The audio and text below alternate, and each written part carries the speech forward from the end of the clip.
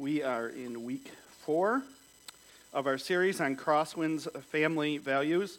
Remember with the quotation marks around family values, meaning what Crosswinds, which we view as a family, what are our values, what motivates us, what are the specific things that help us to minister here in Godwin Heights, minister in Godfrey Lee, minister as we expand to urban communities all over Grand Rapids. And so the family value this morning is neighborliness. I don't know if neighborliness is a word outside of our values, but we're going to continue to use it anyways. We're going to espouse the idea. One of the kind of famous Crosswind sayings that a lot of you would probably know and you have heard is when we say this: neighbors reach neighbors.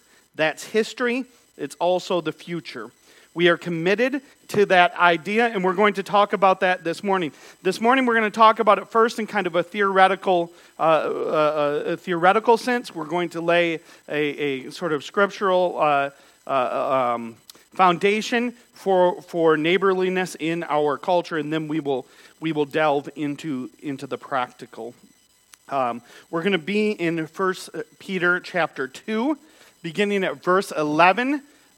This morning, and I will read that to you from verse 11 to verse 17. It says this: "Dear friends, I urge you as strangers and exiles to abstain from the sinful desires that wage war against your soul.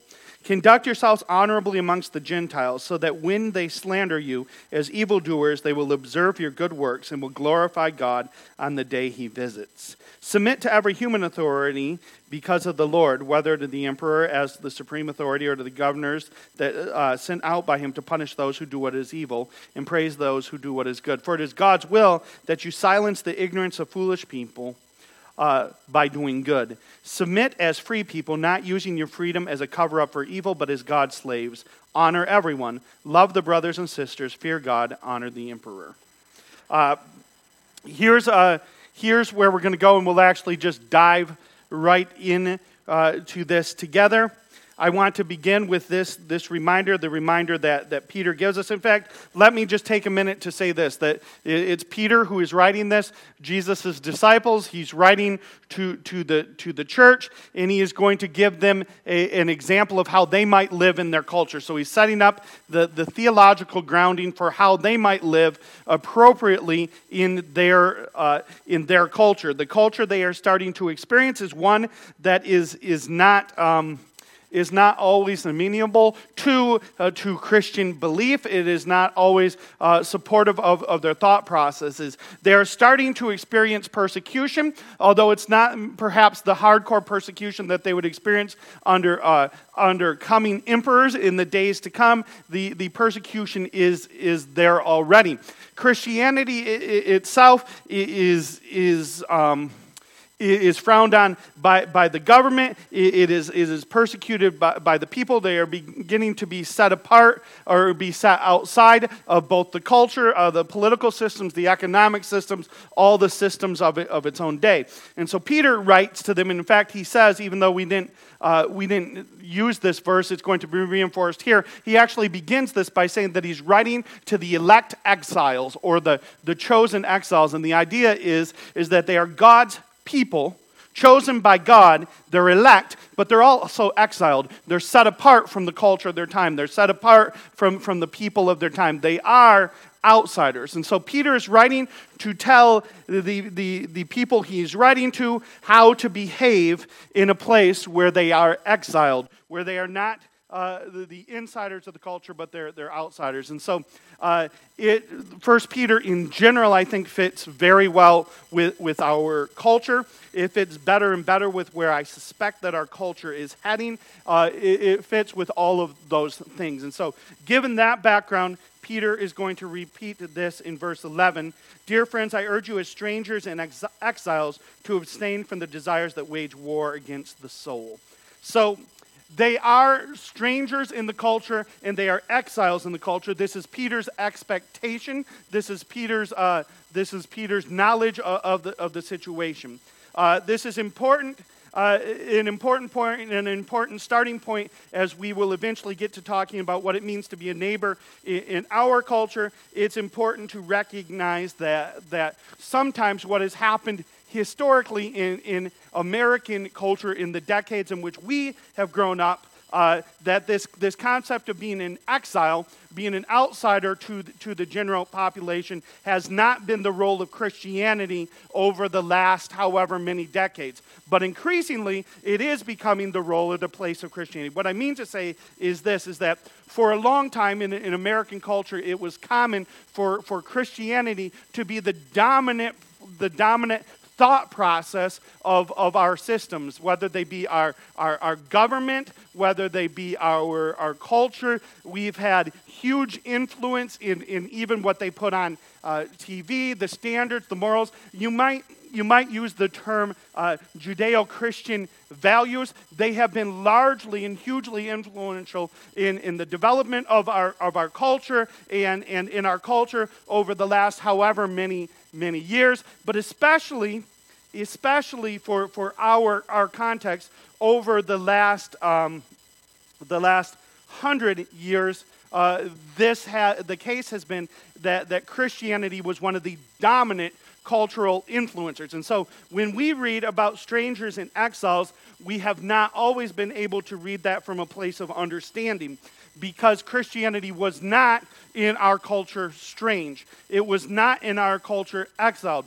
In other words, there used to be a time in our culture when you encountered someone who seemed to be spiritually wandering, you could go to that person and say to that person, "You need to come back to God." And they would say either no or yes, and they might come back to God, they might come back to the church. It would be a common vocabulary. In our culture currently, that even that vocabulary has broken down to the point where if I said to someone who I thought was spiritually wandering, "You need to come back to God," they would appropriately ask, "Which God?" Would that God be the God of Islam? Would that God be the God of Krishna? Would that God be the God of American spirituality, New Ages? Would that God be the God or whatever they worship in Buddhism? Which God? And in our culture, increasingly, though it had been largely influenced by Christianity, what you get when you say you need to come back to God is an individualistic, personally developed sort of deity that is most interested in the things that we are all most interested in. So what has happened in our culture, though it used to be largely based in Christianity, "You need to come back to God," they would say, "Yes, I come back to God, I come back to the church." You say that now, they're going to say, "Which God?" And then it's likely, as you discuss with them, they are going to have a definition of God that differs from the one that is historic or the Christian definition of God. In fact, it's most likely that the God mostly worshipped in America is a deity, but he is a deity that reflects the people of the country. In other words, he's a self-created God. More and more there is spiritualism, there's New Age sort of thought processes, there's religious syncretism, but we need to face the fact that in America, the idea that we could tell a person to come back to God and have them understand that in the sense in which they used to understand it in past decades has gone on, because we do not live any longer in a culture that is dominated by Christianity or by Christian thought. So what I see sometimes in our culture is a fight to restore Christianity to what people would call its rightful place in our culture. This is how we get into culture wars. This is how we get into things like all kinds of Christian movies with various Christian themes. But a lot of times in those Christian movies, what is suggested is that we simply need to restore God to his rightful place in American culture. And the definition of that typically is very much about those Judeo-Christian cultural mores, values, and we want to see God return. And don't get me wrong, I do want to see the kingdom of God established, but typically what I'm seeing there is what we are looking to do is through cultural means, whether they be through influence in pop culture, the music, the movies, or political means, we want to establish a system of behavior for our nation that reflects what we think should be the behavior of Christian people. And so All of which to say is that we live in an odd cultural place where, because Christianity over the last decades has moved from a place of maximum influence at the center of the culture to being kind of on the outside or the outskirts of the culture, and we've moved that way consistently. The reaction within a lot of Christianity has been to say we need to put God back in the schools. We need prayer in the schools. We need this person there. And so we have tried through various ways in the culture, through legislation and other things, to reestablish and put Christianity back into the center of culture. And we've tried to go back. It seems this is why you will hear sometimes longing, especially amongst church people, saying things like, we need to go back to the good old days. Why can't things be like they were? Why can't things be like this? We have a longing in us for the way things were. That is neither here nor there. However, the reality is that we are not going to likely in this country progress to a place where Christianity is once again in the center of the culture, in the center of the influence, where it has that sort of dominance. Or I should say, we are not going to quickly progress back there. And then I'm going to suggest to you that perhaps we don't even want to progress back there. All of that to say, dear friends, I urge you as strangers and exiles to abstain. The reason why is because Peter assumed that the people he was talking to were strangers and exiles to their culture. That was his assumption. He expected them to be. Now, he urged them as strangers and exiles to abstain from the sinful desires that wage war against your soul. We can assume there that when he says that, he is, of course, talking about personal behaviors and those sorts of things, but he's also talking about the sort of cultural influences that might come against a person who is a Jesus follower in a culture that was very much different than theirs. So he's talking to a group of people who are outsiders in their own culture. He's talking to a group of people who are not to do things like the culture, and the culture has all kinds of influences, and he encourages them to abstain from the sinful desires that wage against the soul, meaning the kind of cultural things that would be very tempting to get involved with. Conduct yourselves honorably amongst the Gentiles so that when they slander you as evildoers, they will observe your good works and will glorify God on the day he visits. Gentiles here is probably used euphemistically. There's a good chance, there's some debate, but there's a good chance that 1 Peter is actually written to Gentile people, meaning people who to a Gentile church, a church full of people who had not been born with the blood of Abraham coursing through their veins, but rather people who had converted to Christ and were following him. So it is likely here that when it says Gentiles, he's using it euphemistically, but the point either way is this: the Gentiles were assumed to be people who behaved in ways that were opposed to the way God would want his followers to behave. And so I don't know if you know the word pagan, but we sort of use the word pagan in a similar way in our culture right now. When we say pagan, what we typically mean is one who is outside the behaviors, outside the thought processes, opposed to the ways of Jesus, opposed to the ways of Christianity. We use the word pagan. The word pagan is a perfect example of what we're talking about, because the word pagan originally just means a person who dwelt in the country. And so the word pagan comes from the person who dwelt in the country. How does it come to mean that a person who is opposed to the teachings of Jesus, a person who doesn't follow Jesus? It becomes to mean that because when Christianity is spreading in the first centuries, it's spreading from city to city to city. And it's spreading so fast in the cities that the cities are becoming functionally Christianized. Which does not mean that every person there is a believer, but it does mean that so many people there were believers, that the influence in the city was so strong that the cities began to become associated with Christianity, and so the country places began to become associated with those places where they didn't follow Jesus, where they opposed Jesus, where they did religiously different things. And so the word pagan, which originally meant country dweller, comes to be associated with a person who does not follow Jesus. Similarly, the word Gentile is probably used, well, it's definitely, whether you believe this passage is written to a Jewish church or a Gentile church, it doesn't, a Gentile by blood church, it doesn't matter either way. Gentile is used euphemistically here to simply mean that person who does not live in a way, does not reflect the ways, and is not committed to the person of Jesus Christ. So, conduct yourselves honorably amongst the Gentiles, so that when they slander you as evildoers, they will observe your good works and will glorify God on the day that he visits. Here's here's the idea that I'm trying to paint for you. In this culture in which Peter writes, they were outsiders to the culture. They did not have powerful, high-level access to the government. In other words, there was no Christian at the top of the government trying to legislate better Christian laws. There was no what would we call that? No political action committee of Christian people saying this is how we behave. There was no cultural impetus just from the group of believers saying this is how it should be. But rather, the Christians were far out on the margins of society, not respected by the powerful people. And when they were out there, he said, when you're out there on the edges of society, continue to conduct yourself in a way that reflects who Jesus is and what Jesus is about.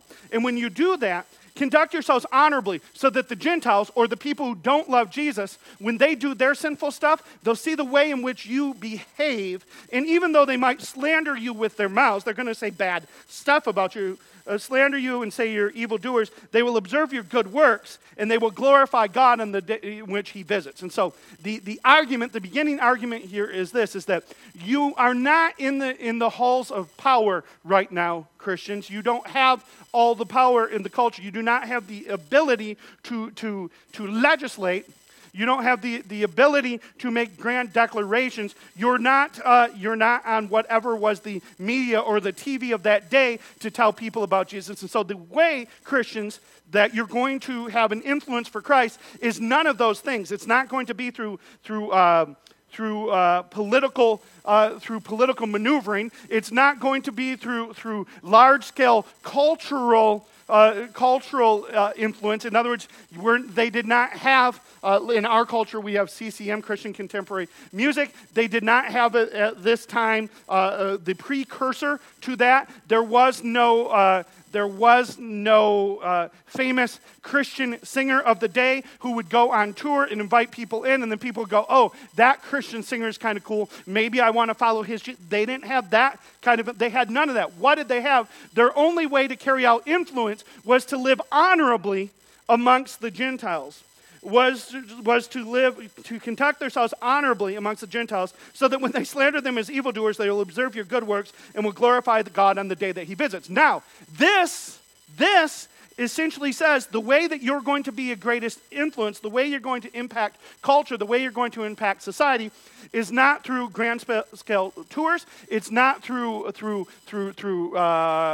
preaching, rallies. It's not through this event or that event. The way you're going to do that is by living honorably amongst the Gentiles. Now, the assumption then is that the Gentiles would see the way in which they lived. And in observing the way in which they lived, they would, even though they'd want to slander them, the result would be they would end up glorifying God on the day he visits because of their works. The assumption then has to be that these people in 1 Peter were living in close enough community, they were living close enough to these other people, they were doing life close enough to these other people that people could observe them with their eyes, see what was happening, and it was influencing them, and it was changing them.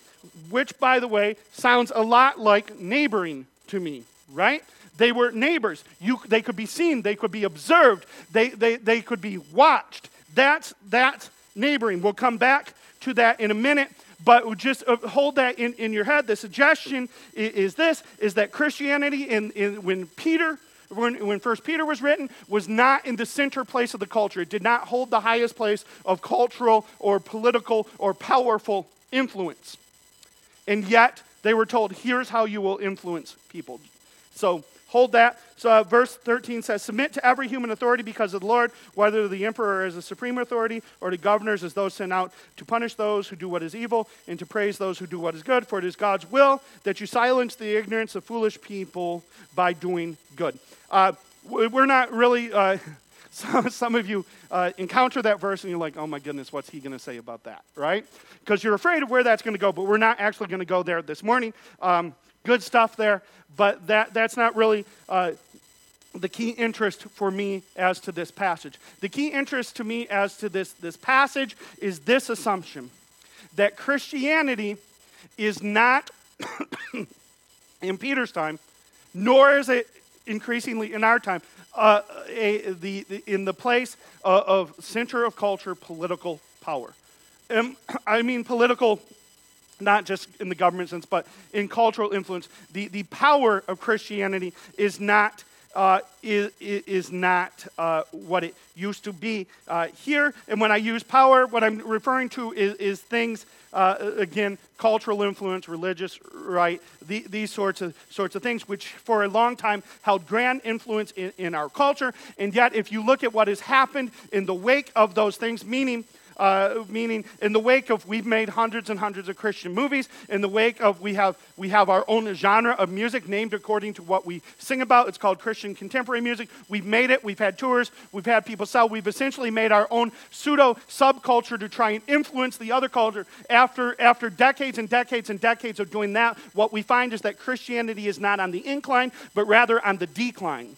Right? And we find that to be true. Even when Christianity was most at the center of the cultural world, meaning when Christianity had the most power, even when Christianity has political influence, what we discover is that Christianity itself, the amount of people who follow Jesus in a given culture and the actual behavior of those people looking like Jesus, acting like Jesus, being Jesus in the culture is on the decline. And so, here was what I'd say. I agree with this fully. Let's submit to human authority because the Lord, whether to the emperor or the supreme authority, whoever's in charge, let us certainly submit to him. The problem in Christianity is that we have both wanted to submit to him or usurp him, depending on whether we believe that we voted him into power. And if we believed we voted him into power, we wanted to be given power by him. And if we didn't believe that we voted him into power, we wanted to usurp him. And what I would suggest to you is that neither of those are important things to do. Ultimately, if you look at what has happened in culture, I do not see any culture in history where Christianity spread like rapid fire because it was given an appropriate amount of political or cultural power. In fact, we can bear this out. The early church spreads like rapid fire. The early church is spreading like crazy. It's growing so fast. We just talked about it with the reason it's spreading city to city to city. It's spreading so fast that Christianity becomes a huge influencer within 300 years of Jesus Christ. It becomes such a huge influence that it's the only thing that sort of unites all the people. It's something that all the people are getting behind. At the same time, where it's spreading like wildfire, when Christianity is spreading like wildfire, it's technically illegal. It's illegal to follow Jesus, and it's spreading like wildfire. It's transforming the culture. People are becoming more and more like Jesus. People are becoming influenced by the teachings of Christ. They're becoming more like him. Christianity is growing and spreading like wildfire, right? 300 years. Along comes a guy whose name is Constantine. Constantine comes along, and counter to what any bad author who makes movies might have told you, right? That would be a Dan Brown reference. If you've ever seen Dan Brown in his sort of fiction, he would say, well, Constantine made Christianity into what it was because he did this. And so people like Dan Brown would suggest that an emperor came along and he codified Christianity, and that made Christianity into what it was, which is exactly opposite of what happened in history. Constantine knows that he needs something to unite his people. He wants his people united because he wants to go conquer other lands. And he's like, what would unite my people? And he looks around and he discovers that Christianity is exploding. And Christianity is the one thing where people are starting to agree and become unified and come together. So Constantine, rather than making Christianity, is actually made by Christianity. Constantine makes Christianity legal, and he gravy trains or follows the influence of Christianity to greater influence for himself. So in the 300, for the first time ever, Christianity becomes a legal state-based religion, right? And so people would go, well, that must have been good. It was spreading like wildfire for the first 300 years. The cities are essentially functionally Christianized. So Christianized that the people not from the cities are called pagan, and it means what we already described. So it must have been good when Constantine decides to give all of his power to the church, except for that it wasn't. When the church gains the power, Christianity, the spread of Christianity actually slows. In fact, the focus of Christianity actually changes. And the seduction of other things creeps in so that the spread of Christianity falls off. But it's not just Constantine.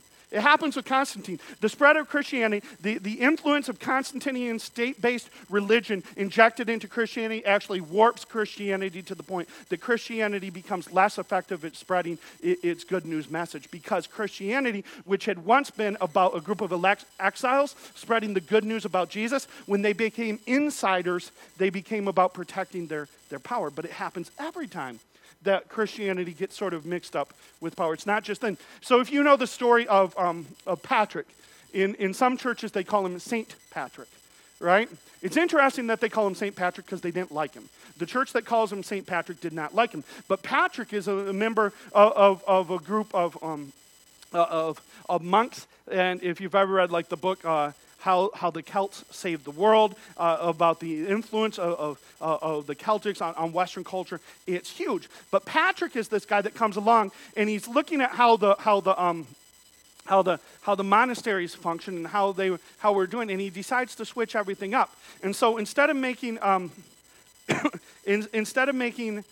making where the monks lived a place where they set themselves apart, and where they avoided culture and became aesthetics, Patrick said, what I'm going to do is I'm going to invite people in to where we are, and we're going to teach them, and we're going to share Christ with them in kind of small groups, and then they can share them in small groups. And an amazing thing happens. This is in about the year 800 AD. An amazing thing starts happening. Christianity starts to spread like crazy. It's spreading like crazy. It's spreading like crazy. At the same time, the church, which was over it, sees what's happening, doesn't like it. They don't like it, so they try and make it illegal. But when they make it illegal, when they try and wipe it out in the church, it spreads even faster, even faster, even faster, even faster, even faster, even faster. To the point where now the church comes back in and they say, okay, we like that guy, let's take his method, and they fold him back into the church, and they give power to his wing. It becomes acceptable, it becomes legal, it comes into the center point of the power. You would think then, well, now you can freely do what you wanted to do. Surely it will spread more. Surely Christianity will grow under that sort of freedom. But it didn't. Again, the spread is slowed by its association with power. The more power it gets, the more it gets slowed down. In China,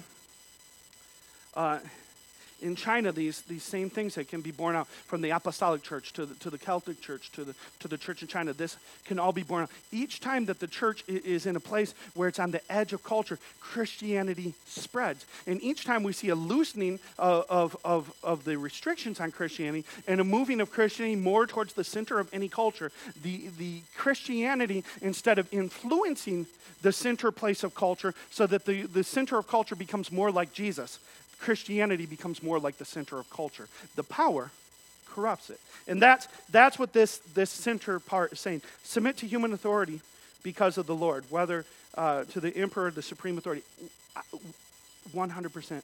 We should submit to authorities. But what it doesn't tell us, and what I think we wrongly assume, is that it does not tell us that if we can submit to the authorities enough, that the authorities will imbue with us power and imbue with us influence. If they would put us in charge, they would make us in charge. If we could just grow that, then Christianity would be more viable and would grow. We don't see that. We don't see it any place in culture. If you study any amazing church planting movement, explosive growth of Christianity, you will not find those starting from or emanating from the center place of any culture. You won't find that emanating from the halls of government. You won't find that emanating from the theater halls. You won't find that emanating from the concert halls of the day. That's not where it emanates from.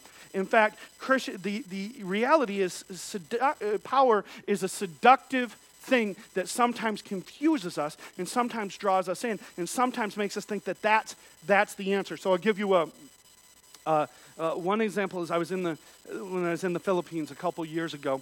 The president of the Philippines lived in Baguio, or had grown up in Baguio. But she wasn't going to go back to Baguio, which was her hometown, for Christmas, because she was afraid that there would be assassination attempts on her life, which happened regularly and kind of continually. People were always trying to kill her. At the same time, though, she wanted to go back to Baguio because she was working on her campaign, and she wanted to campaign there, right? And I said, that's crazy. Here's the thing. I think if someone was trying to kill me, I might just go, I don't need to be president. Let somebody else be president. But her thing was she was continuing to campaign. And they were continuing to try and kill her, trying to assassinate, which is common political assassination. So I said to my friend who was the leader of the churches there, I said, why does she do it? What's the benefit? And he just said, power. Power is seductive. And I think that's true. In fact, I know that to be true. And knowing that power is seductive in that way, consider what happens when Christianity gets mixed with power. By the way, the word Christendom means Christianity plus power. What we have experienced in America over the last decade especially is a very, very, very fast breaking up of Christendom. The idea of Christianity and its power, we are losing our influence.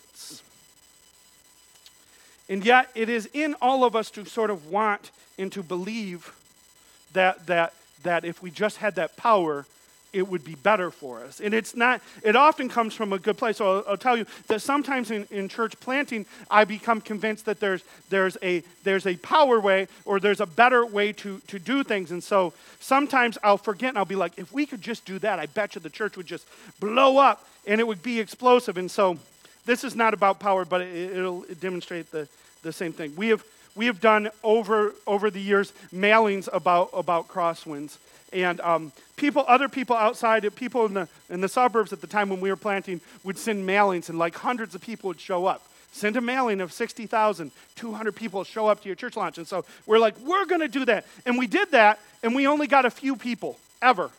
I mean, one who's still with us, so that's awesome, but we would spend like huge money on a 10,000 person mailing and no one would show up. And I would get convinced in my head, though, every time I did it, if we do this mailing, this is the one, man. All kinds of people are just going to show up from there. And I get worked up in my head and I'd show up and nobody showed up. But here's the thing about me. I don't seem to learn because occasionally my head will get confused and say, maybe if you just did another mailing, would a mailing work? Would this work? No, it hasn't. In urban community, it doesn't work. Why? Because mailings are based upon Christendom thinking, the old thinking that there were people out there just going, man, if there were a cool church to go to, I would go to that church. I'd love it. And so it's based upon this idea, the mailing is based upon the idea that there is a large group of people out there waiting for us to mail to their house something about how cool our church is. And if only we would mail to their house something about how cool our church is, they would come to that cool church. But the reality is there's not anybody sitting in Godwin Heights this morning waiting for a mailing about a cool church. And in fact, if they are, they've already received that mailing. And in fact, what statistics tell us, the likelihood is that most people, if they are de-churched, if they've been to church and dropped out, the church that they're most familiar with is our style of church or a contemporary church. But occasionally, I'm like, but what if I could tell how really, really cool we are? Like, what if we did, a mailing to everyone in Godwin Heights and we just made clear that we were the really, really cool. And I wouldn't do that because I'm always annoyed by, like, the church that's cooler than the church you grew up in. I think that's rude. So I would not send that mailing, but I'm always like, is there some sort of mailing? Is there something we could send where people would see it and they'd go, oh, that church is so cool. The answer is no. That's Christendom thinking. But as Christendom fell apart in culture, there's not a huge group of people out there waiting, excited for and looking for a church to going, man, if there was just a cool church. So I'll use the example of that you expect me to use just briefly. I call this the myth of better broccoli, right? And we've talked about this before.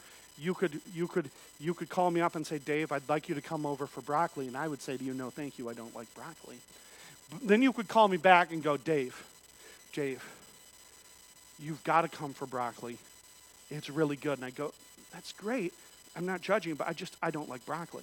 And then you could call me back and say, but you got to understand, my broccoli's the best broccoli. It's the best broccoli ever made. My broccoli's so good, you have to taste it. It's full and green or whatever broccoli is supposed to be, right? It's full and it's green and we put cheese on it and bacon. Our broccoli has cheese and bacon. I make the best broccoli in the world. And I will still say to you, that is great. I trust that you make the best broccoli in the world, but I don't like broccoli.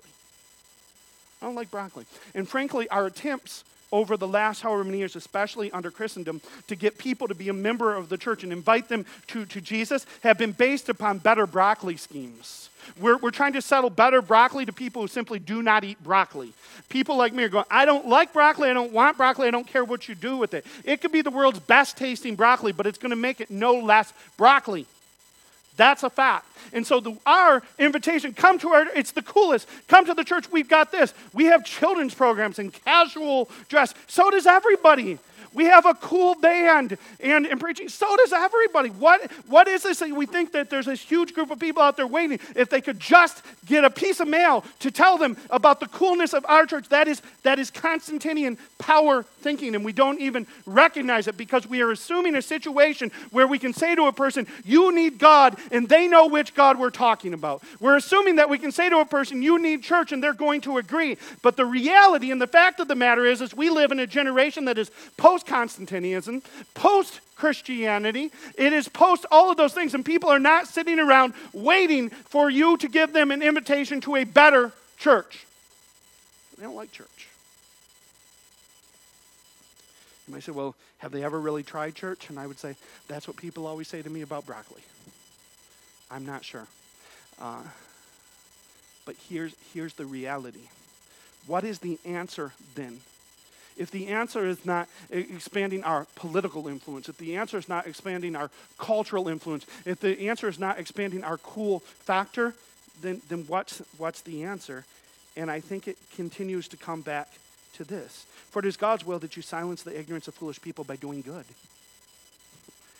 Submit as free people, not using your freedom as a cover-up for evil, right? So we're called to live in a culture where we do good and we do right.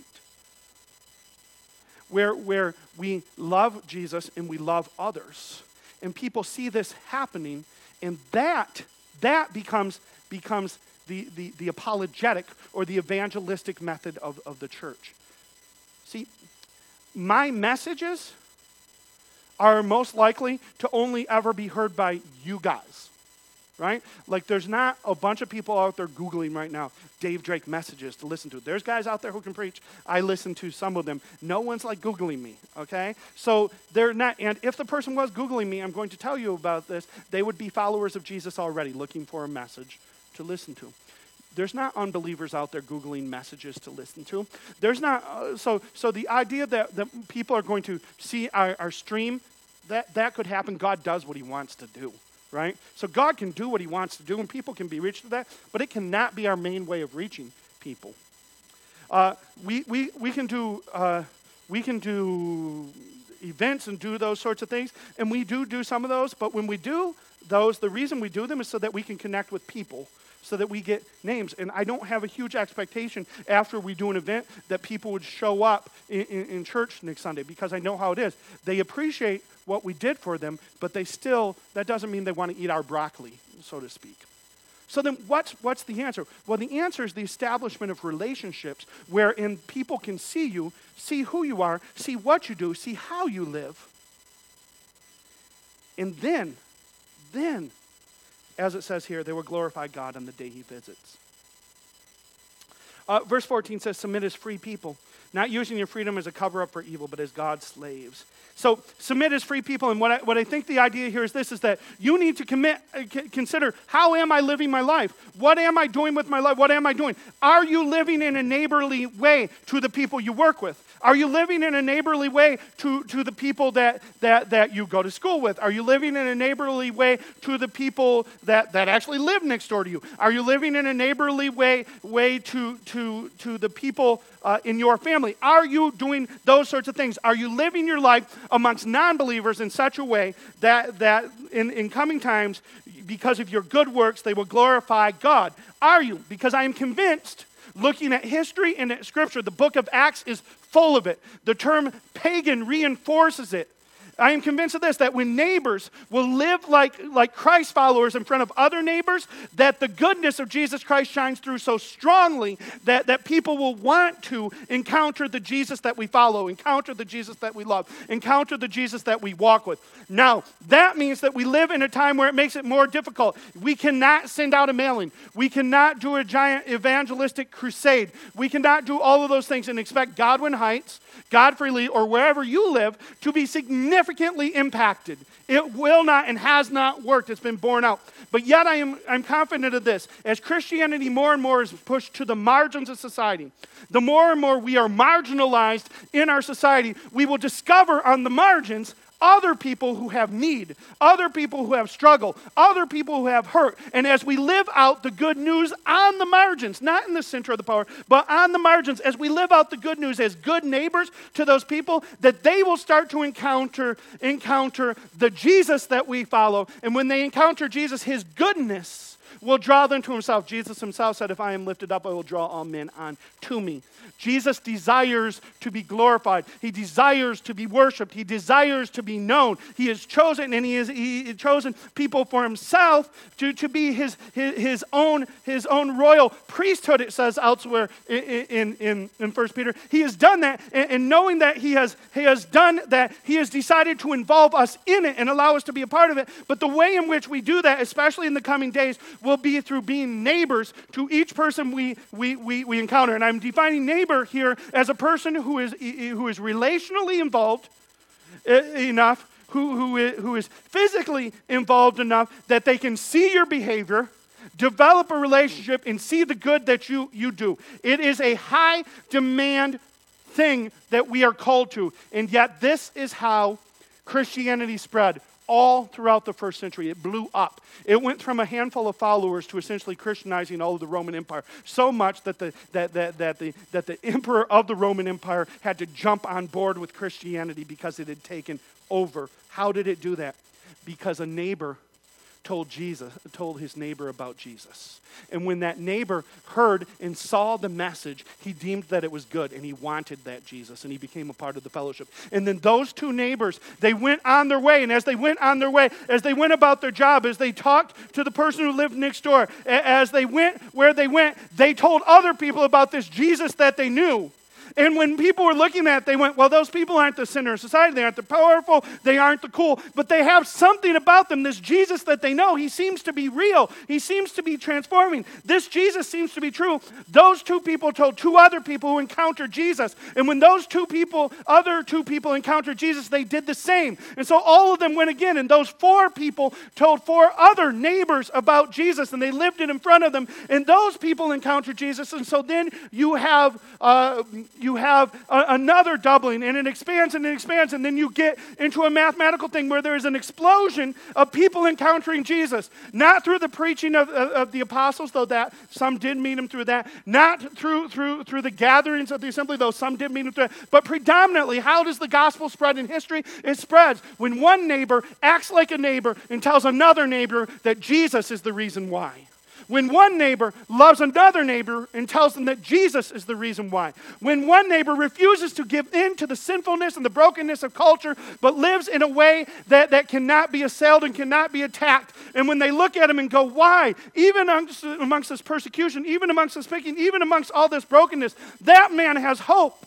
When they encounter that neighbor meets Jesus. And when that neighbor tells another neighbor, Christianity starts to spread. And it spreads all over the planet. That is, by the way, the only hope of America coming back to Christ. If you have a passion to see America know Jesus again, I will tell you this, it does not start in the presidential office. I will tell you this, it does not start in the Supreme Court. It does not start in the House of Representatives. It doesn't start in Senate. It also doesn't start in Hollywood. It doesn't start with campaigns. It doesn't start with evangelistic tours. If you want to see America a place that worships Jesus again, it starts with you telling your neighbor about the hope that is in you because of Jesus and living it. Crosswinds is based fully on this idea. We are convinced that is how Christianity spread historically, and we are convinced that it is the only hope and the only future of Christianity in this world. The idea that Christianity is once again going to come back to the center place of political influence in our culture is far-fetched. And I will point out this. I have not seen in history any demonstration that even if we held the place of highest influence, that more people would truly know our King Jesus. What is more likely to happen is more people would become infatuated with the power of our systems. And maybe true power is knowing Jesus. And what that is then we need to reject the false power of cultural coolness, of political superiority, of political office. Maybe we need to reject all of that for the true power of a baby born in Bethlehem, grown into adult, crucified on a cross by evil religious influence and evil government influence, put into a grave, resurrected 3 days later to make for himself a people. And maybe we need to stop seeking all these places of power. And really, I bring up the large-scale power to contrast it with this, but we seek individual powers even in our neighborhood. We're all always looking for some sort of power. And maybe the answer is this, is that true power was displayed by Jesus at the cross when he gave up his life for us. And maybe true power is expressed in that. And maybe we're called not to seek those other sorts of power, but to seek our power in him. And what that'll look like is you loving your neighbor until your neighbor knows Jesus, and then helping your neighbor to love his neighbor till he knows Jesus. And then all of you loving Jesus together in spreading the good news of Jesus neighborhood to neighborhood to neighborhood. Crosswinds is convinced of this. You can study history. If you'd like to look at it, I can show you the books. Rodney Stark has written an amazing book called Cities of God about the spread of Christianity in the first 3 centuries. But I'm convinced of this. Neighbors reach neighbors. It's history. It's how Christianity spread. But we live in a time more than any that I've ever experienced, known, where our current culture is most similar to the first century. Meaning the way Christianity is looked at, the way Christianity is respected, the way things are going in our culture. We live in a very post-Christian time. So neighbors reaching neighbors was history, but it's also the future. If you want to see America Christian again, then you will seek your power in the cross, and you will love your neighbor with all of your being. That's what's going to transform the world. And that's what's going to transform our country. And that's what's going to cause people to follow and know Jesus. Pray with me.